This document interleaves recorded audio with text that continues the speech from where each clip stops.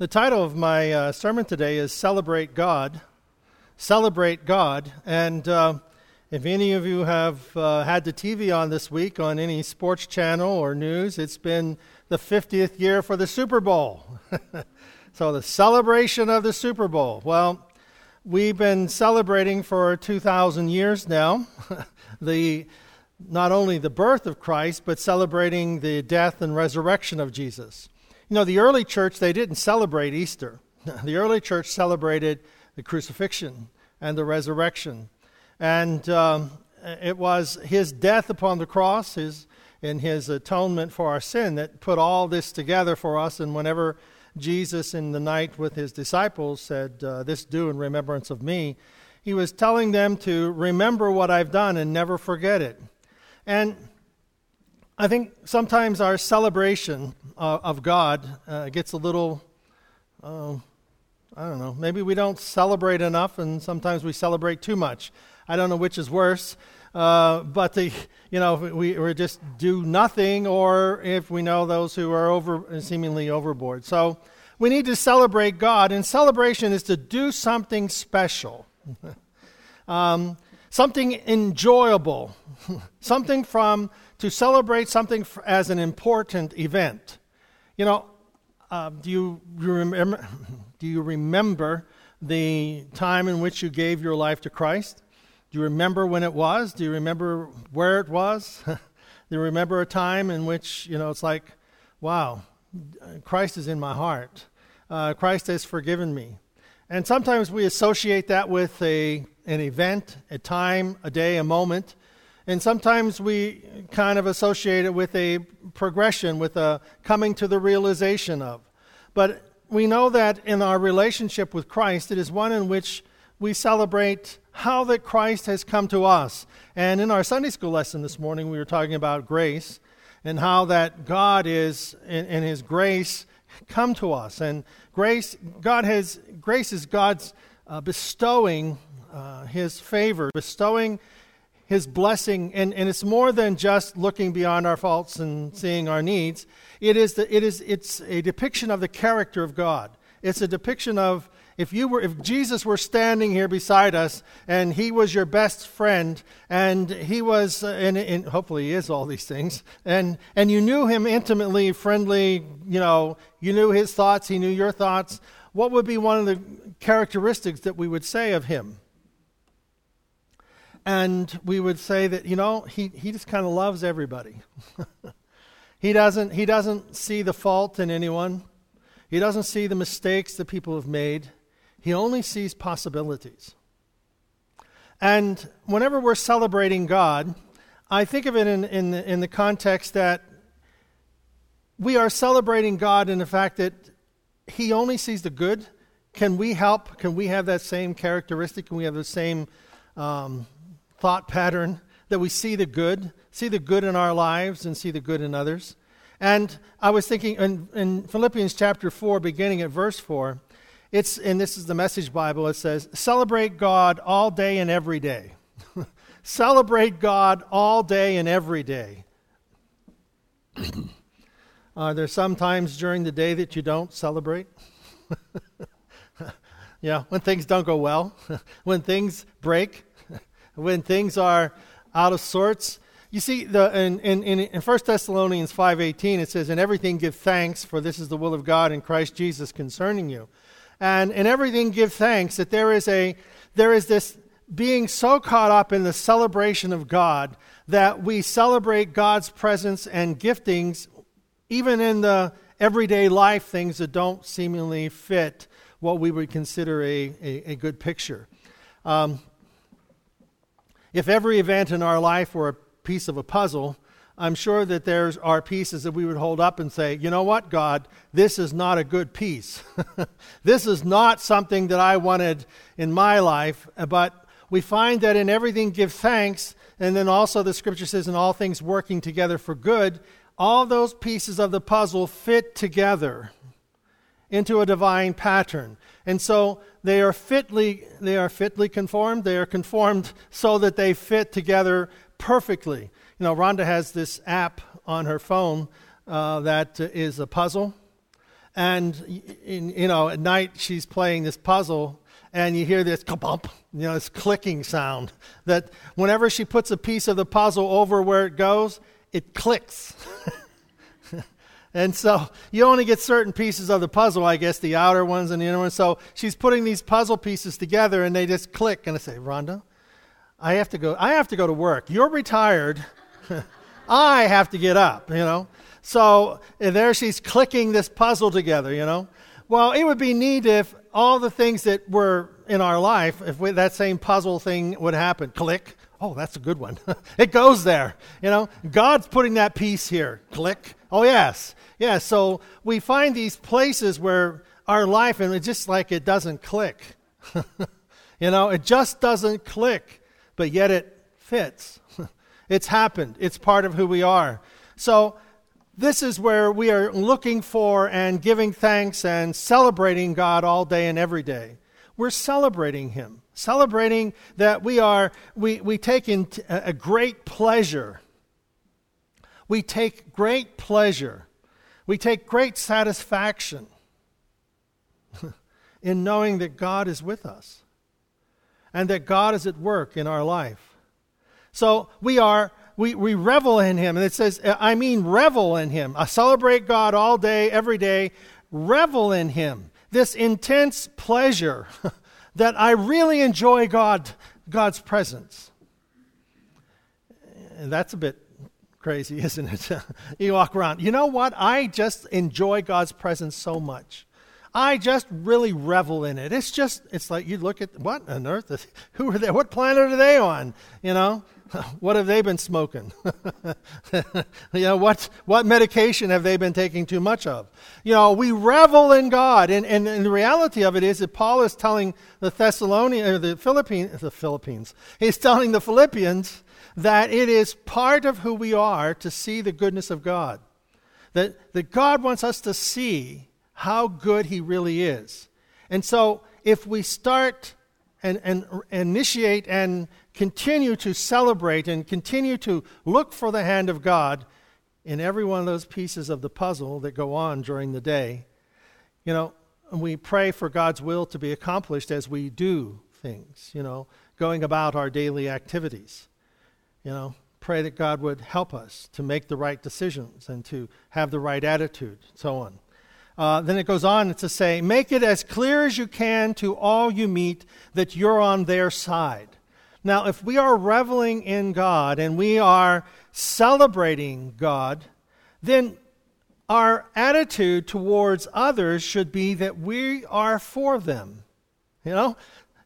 If you ask people about the church and about why they don't come to church, why they don't go to church somewhere, they have an excuse. They always have an excuse. People always have an excuse. If you didn't have an excuse, you would be there. So we have excuses, but even though there's excuses, we're still on their side. We're still for them because God is for them. See, God is for them. He is for us. And so if we have this understanding that no matter what's going on, what's going wrong, God is for you. And guess what? I'm for you. I'm not for your failure. I'm for your success. I'm for you coming through this. I'm praying for you. I'm praying for your success. And in your success, I'm celebrating your success. I'm celebrating the gifts that you have and how that God has touched your life. So we're celebrating these things. So I'm for you, working with them and not against them.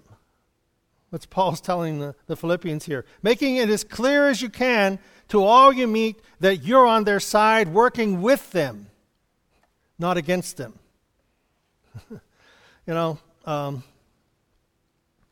What do you want to be when you grow up?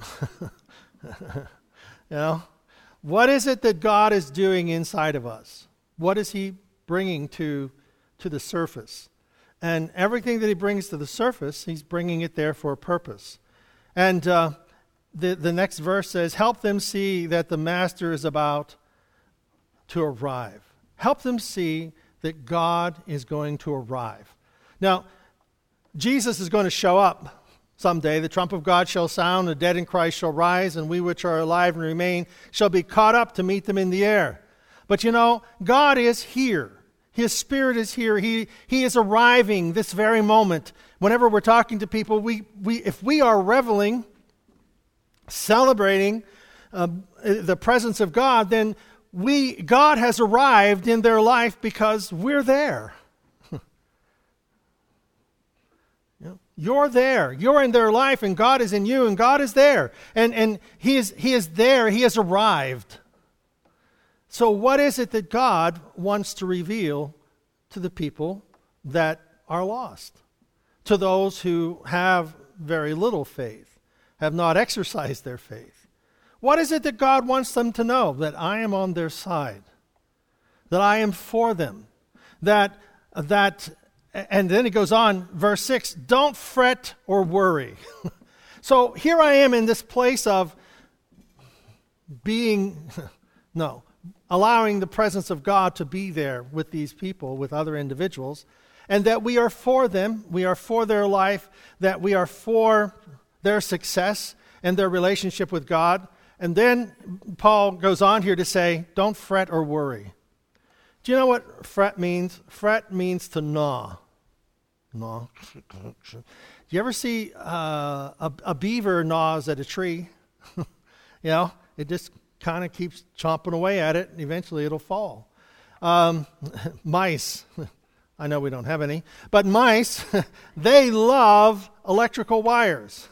They will gnaw at these little wires to the point where, I was one farmer, he couldn't figure out why his combine wasn't working, and he got in there and, was tearing the motor apart, and there he was, this little place right next to the engine. The mice had gnawed the wire off, and so they just are attracted to those things, Well, don't fret or worry. Don't let things gnaw at you. Don't let things wear away.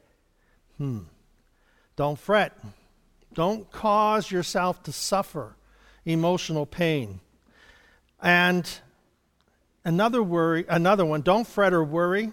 Worry is to think about the problem or fears. To feel or show fear and concern because you think that something bad has happened or could happen.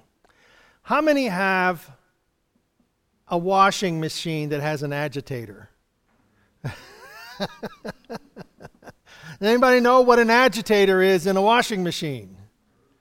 It stirs it up. Do any of you have an agitator in your life? Do you have it's not on the spin cycle, it's on the agitation cycle. It just pumps those clothes back and forth and beats them clean, right? Circulates them around and all that thing. Well, in our lives, fret and worry is, they're two brothers, fret and worry, and their main program is to agitate. So they're going to agitate. They're going to turn things around and upside down. They're going to take your worries and they're going to take your fears and blow them totally out of place, out of perspective. So anytime you're getting agitated, put the washing machine on pause. Okay, when I was growing up, we had a couple of different washing machines. But there was always one that my mom would keep for my dad's clothes in the mines, They'd come home and, she would put them through the agitating washer machine and a couple of cycles to get them clean and wring them through the wringer, run them through the wringer.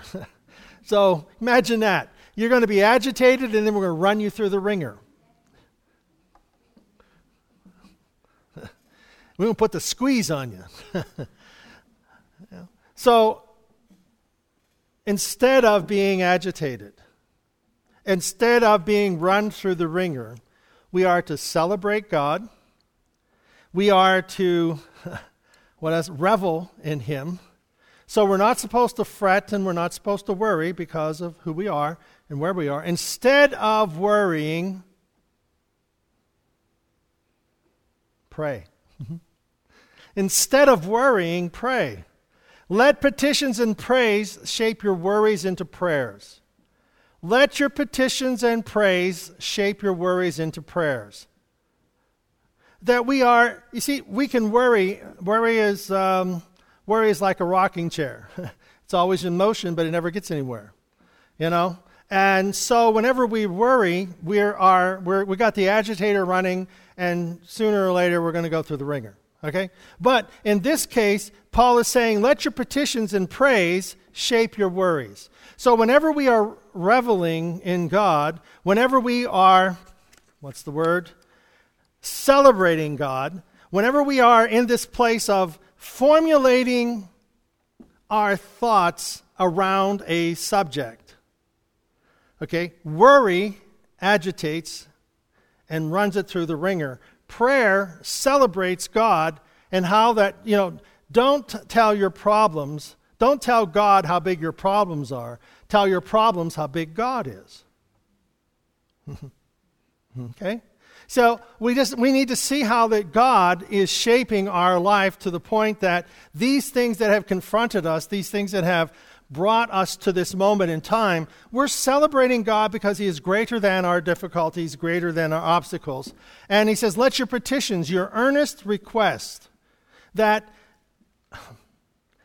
and most of the time a petition is something that is written, but let your petitions be given to God with praise, expressing thanks to or love and respect for God.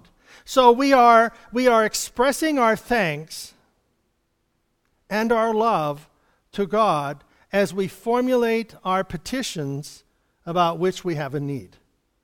See, worry wants us to turn on the agitator and run it through the ring cycle. Worry wants, but our prayers being our petitions are, those needs now become petitions that we are presenting to God, and in the presentation, we are praising God for the answer. We are praising Him for the giftings. That if we're sick, what do we do? Call for the elders of the church and to pray for them. If we are in need, God, we pray that you will supply all of our need. We know that you will supply all of our need according to Christ, the riches that are in Christ Jesus. So where is it that God is not rich in provision? You see, so we are allowing the provision of the character of God to be formulated. We're celebrating those provisions, and then we are wrapping our petitions in those celebrations of who God is. So that whenever we're praying, it's not whining, oh God, do you know how bad I've got it today? We're not whining our prayers, that we're not worrying our prayers. God, do you know how bad this could really get? Do you know how bad this is? It's like we're worried, and it's like we're somehow throwing it as a prayer up to God, and it doesn't go very far. God doesn't respond to our worries. He responds to our faith. And our faith then is in the character of God, in the person of Jesus Christ. What does God want to do in this situation?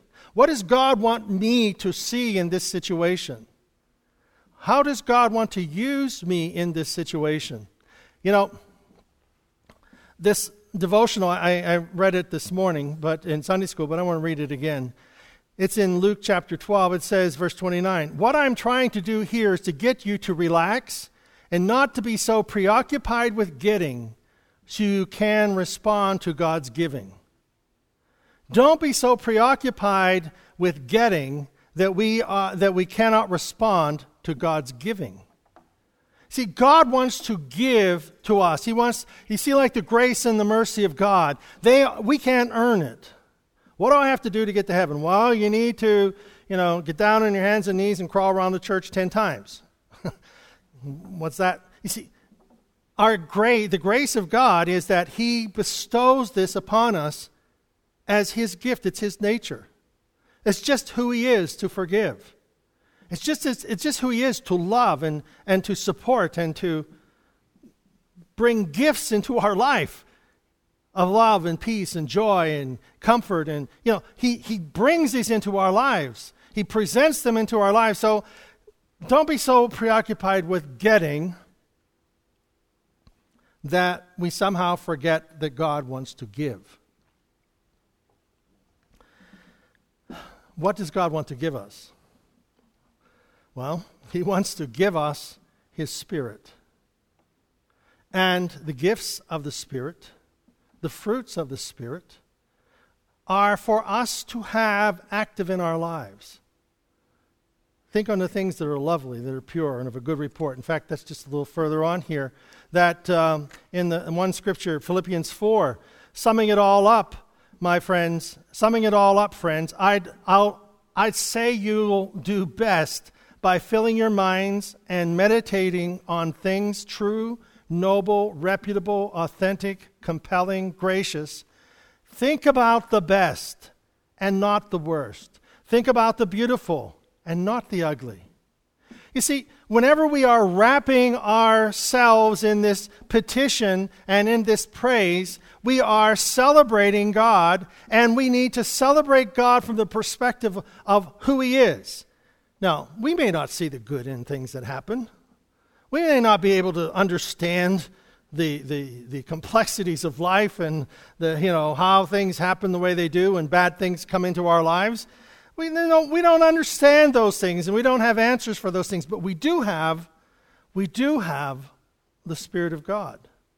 His Holy Spirit comes to us to teach us, to help us have insight, wisdom, help us have truth and mercy, help us see the truth that isn't the obvious, help us to understand what is in front of us in a way that we don't see it normally in our lives. Sometimes when people present their difficulties, it's a hard thing. It's a hard thing when, you're sitting with someone and they're reviewing some of the greatest disasters that you could ever imagine in people's lives, and they're reviewing them and going over them. And how that, it's beyond me how these things are going to fit. But all of us are going to have difficulties. All of us are going to experience problems. All of us are going to have these things. But in the midst of those things, Paul, whenever he's in prison, what does he do? He celebrates his imprisonment. I'm here because God wants me here for a reason. And so until I figure that out, I'm going to write you people letters. John sent to the Isle of Patmos, the death island. While I'm here on this death island, I'm going to become closer to God. And he receives the revelation, the book of Revelation, the revelation of Jesus Christ on a death island. So here he is sentenced to die on an island, solitary confinement. But there he receives the greatest revelation. So we can't pass judgment upon things until we get beyond them. But while we are going through them, we are reveling in God. We are celebrating God. And then he goes on to say, before you know it, a sense of God's wholeness. Everything coming together for good. That's what he says. Paul says, your petitions and your praise, let them all become part of one.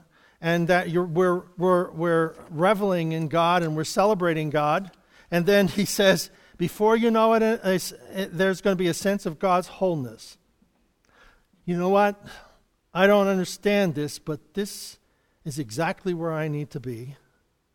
Going through exactly what I need to be going through to accomplish the task that I need to be doing for the greatest good of those around me and God's glory, and he will give to me what I need to fulfill this mission, this task.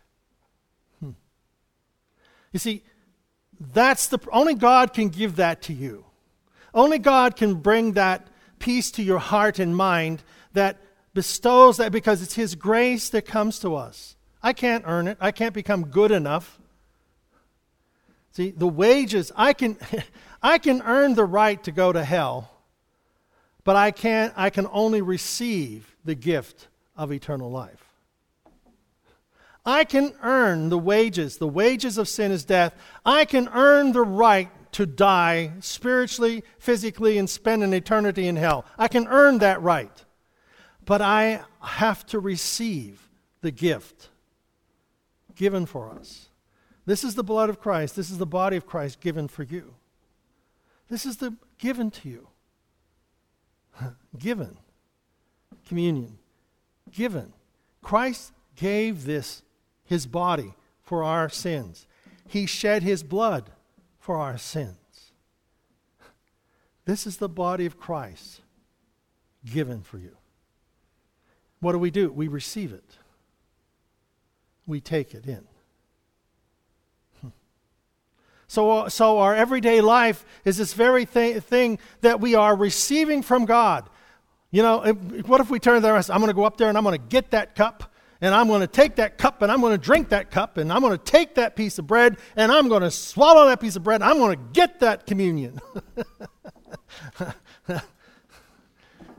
Well, we're doing that thing with life. You know, I'm going to go out, I'm going to make this is going to be a good day. I'm going to make it a good day.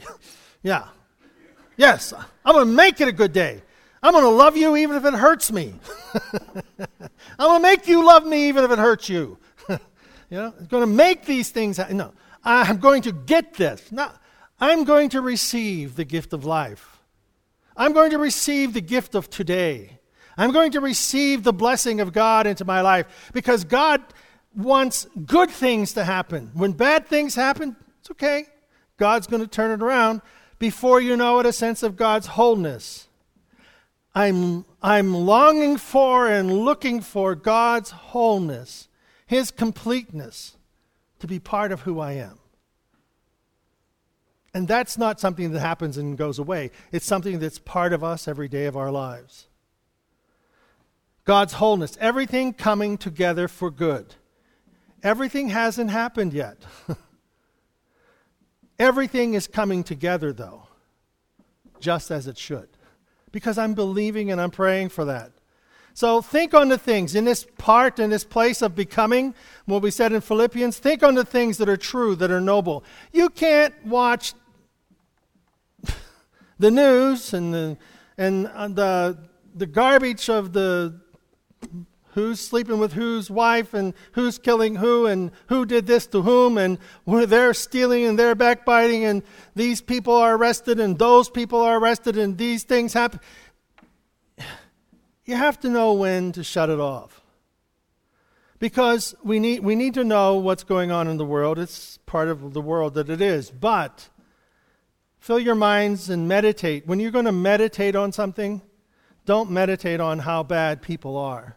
And don't meditate on how bad things are. Meditate on the things that are true, that are noble. Think on the things that are reputable.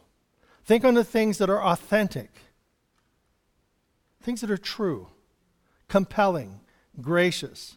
Think about the best. Think about the beautiful. You know, turn your worries into prayers. Oh, God, I don't know how this is going to work out. God, I thank you that everything works out. You turn your worries into prayer.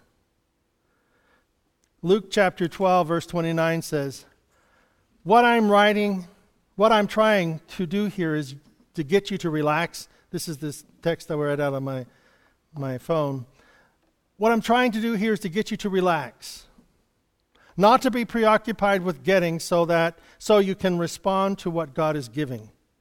So getting you to relax and to see something more than what is the obvious. That was last week's sermon. People who don't know God and the way he works fuss over these things. But you know both God and how he works. People who don't know God worry, fret. People who know God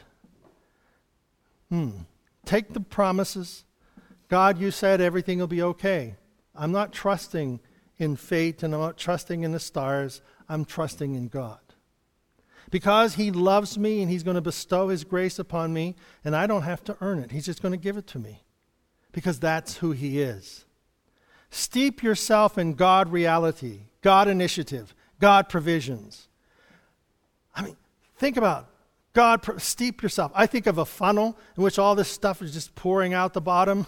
Steep yourself in God reality, God initiative, God's provision. Where does it say that this God is going to stop providing? Where does it tell us that you're on your own in this one? Where does it say that you're lost and undone and you're never going to amount to anything? Nowhere in the Bible. Nowhere. That's a lie from the devil himself about how that we evaluate life on a perspective of getting, and people are going to get what they deserve. But in giving, God is going to give us what we don't deserve. He's going to give us mercy. He's going to give to us forgiveness. He's going to give to us His promises. He's going to bestow His Holy Spirit upon us. That the Spirit of truth is going to bear witness with our spirit that we are God's children. And as God's children, we are seated together with Him in heavenly places. As God's children, we are joint heirs with Christ. As God's children, every promise in the book belongs to us. And the promises are about provision, about making it, about overcoming, that God is going to drop our giants in our path. You see, the greatest thing that took David from being a nobody to a somebody was the great giant Goliath. And when he took care of Goliath, his life was on a whole different plane and a whole different course. So when we face our giants, don't worry about how big the giant is. Know that God is greater than our giants, and He will help us overcome them.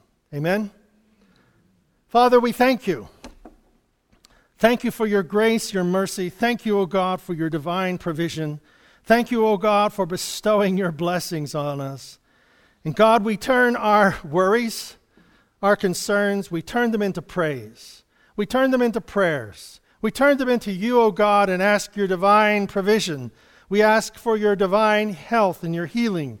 We ask, O God, for Your divine grace and mercy, just to touch our lives again and again. Draw us closer to You. May we never take for granted the blessing that is ours in You. Thank You, Jesus, for Your love to us. God, we receive these things in Jesus' name. Amen. Amen. Amen.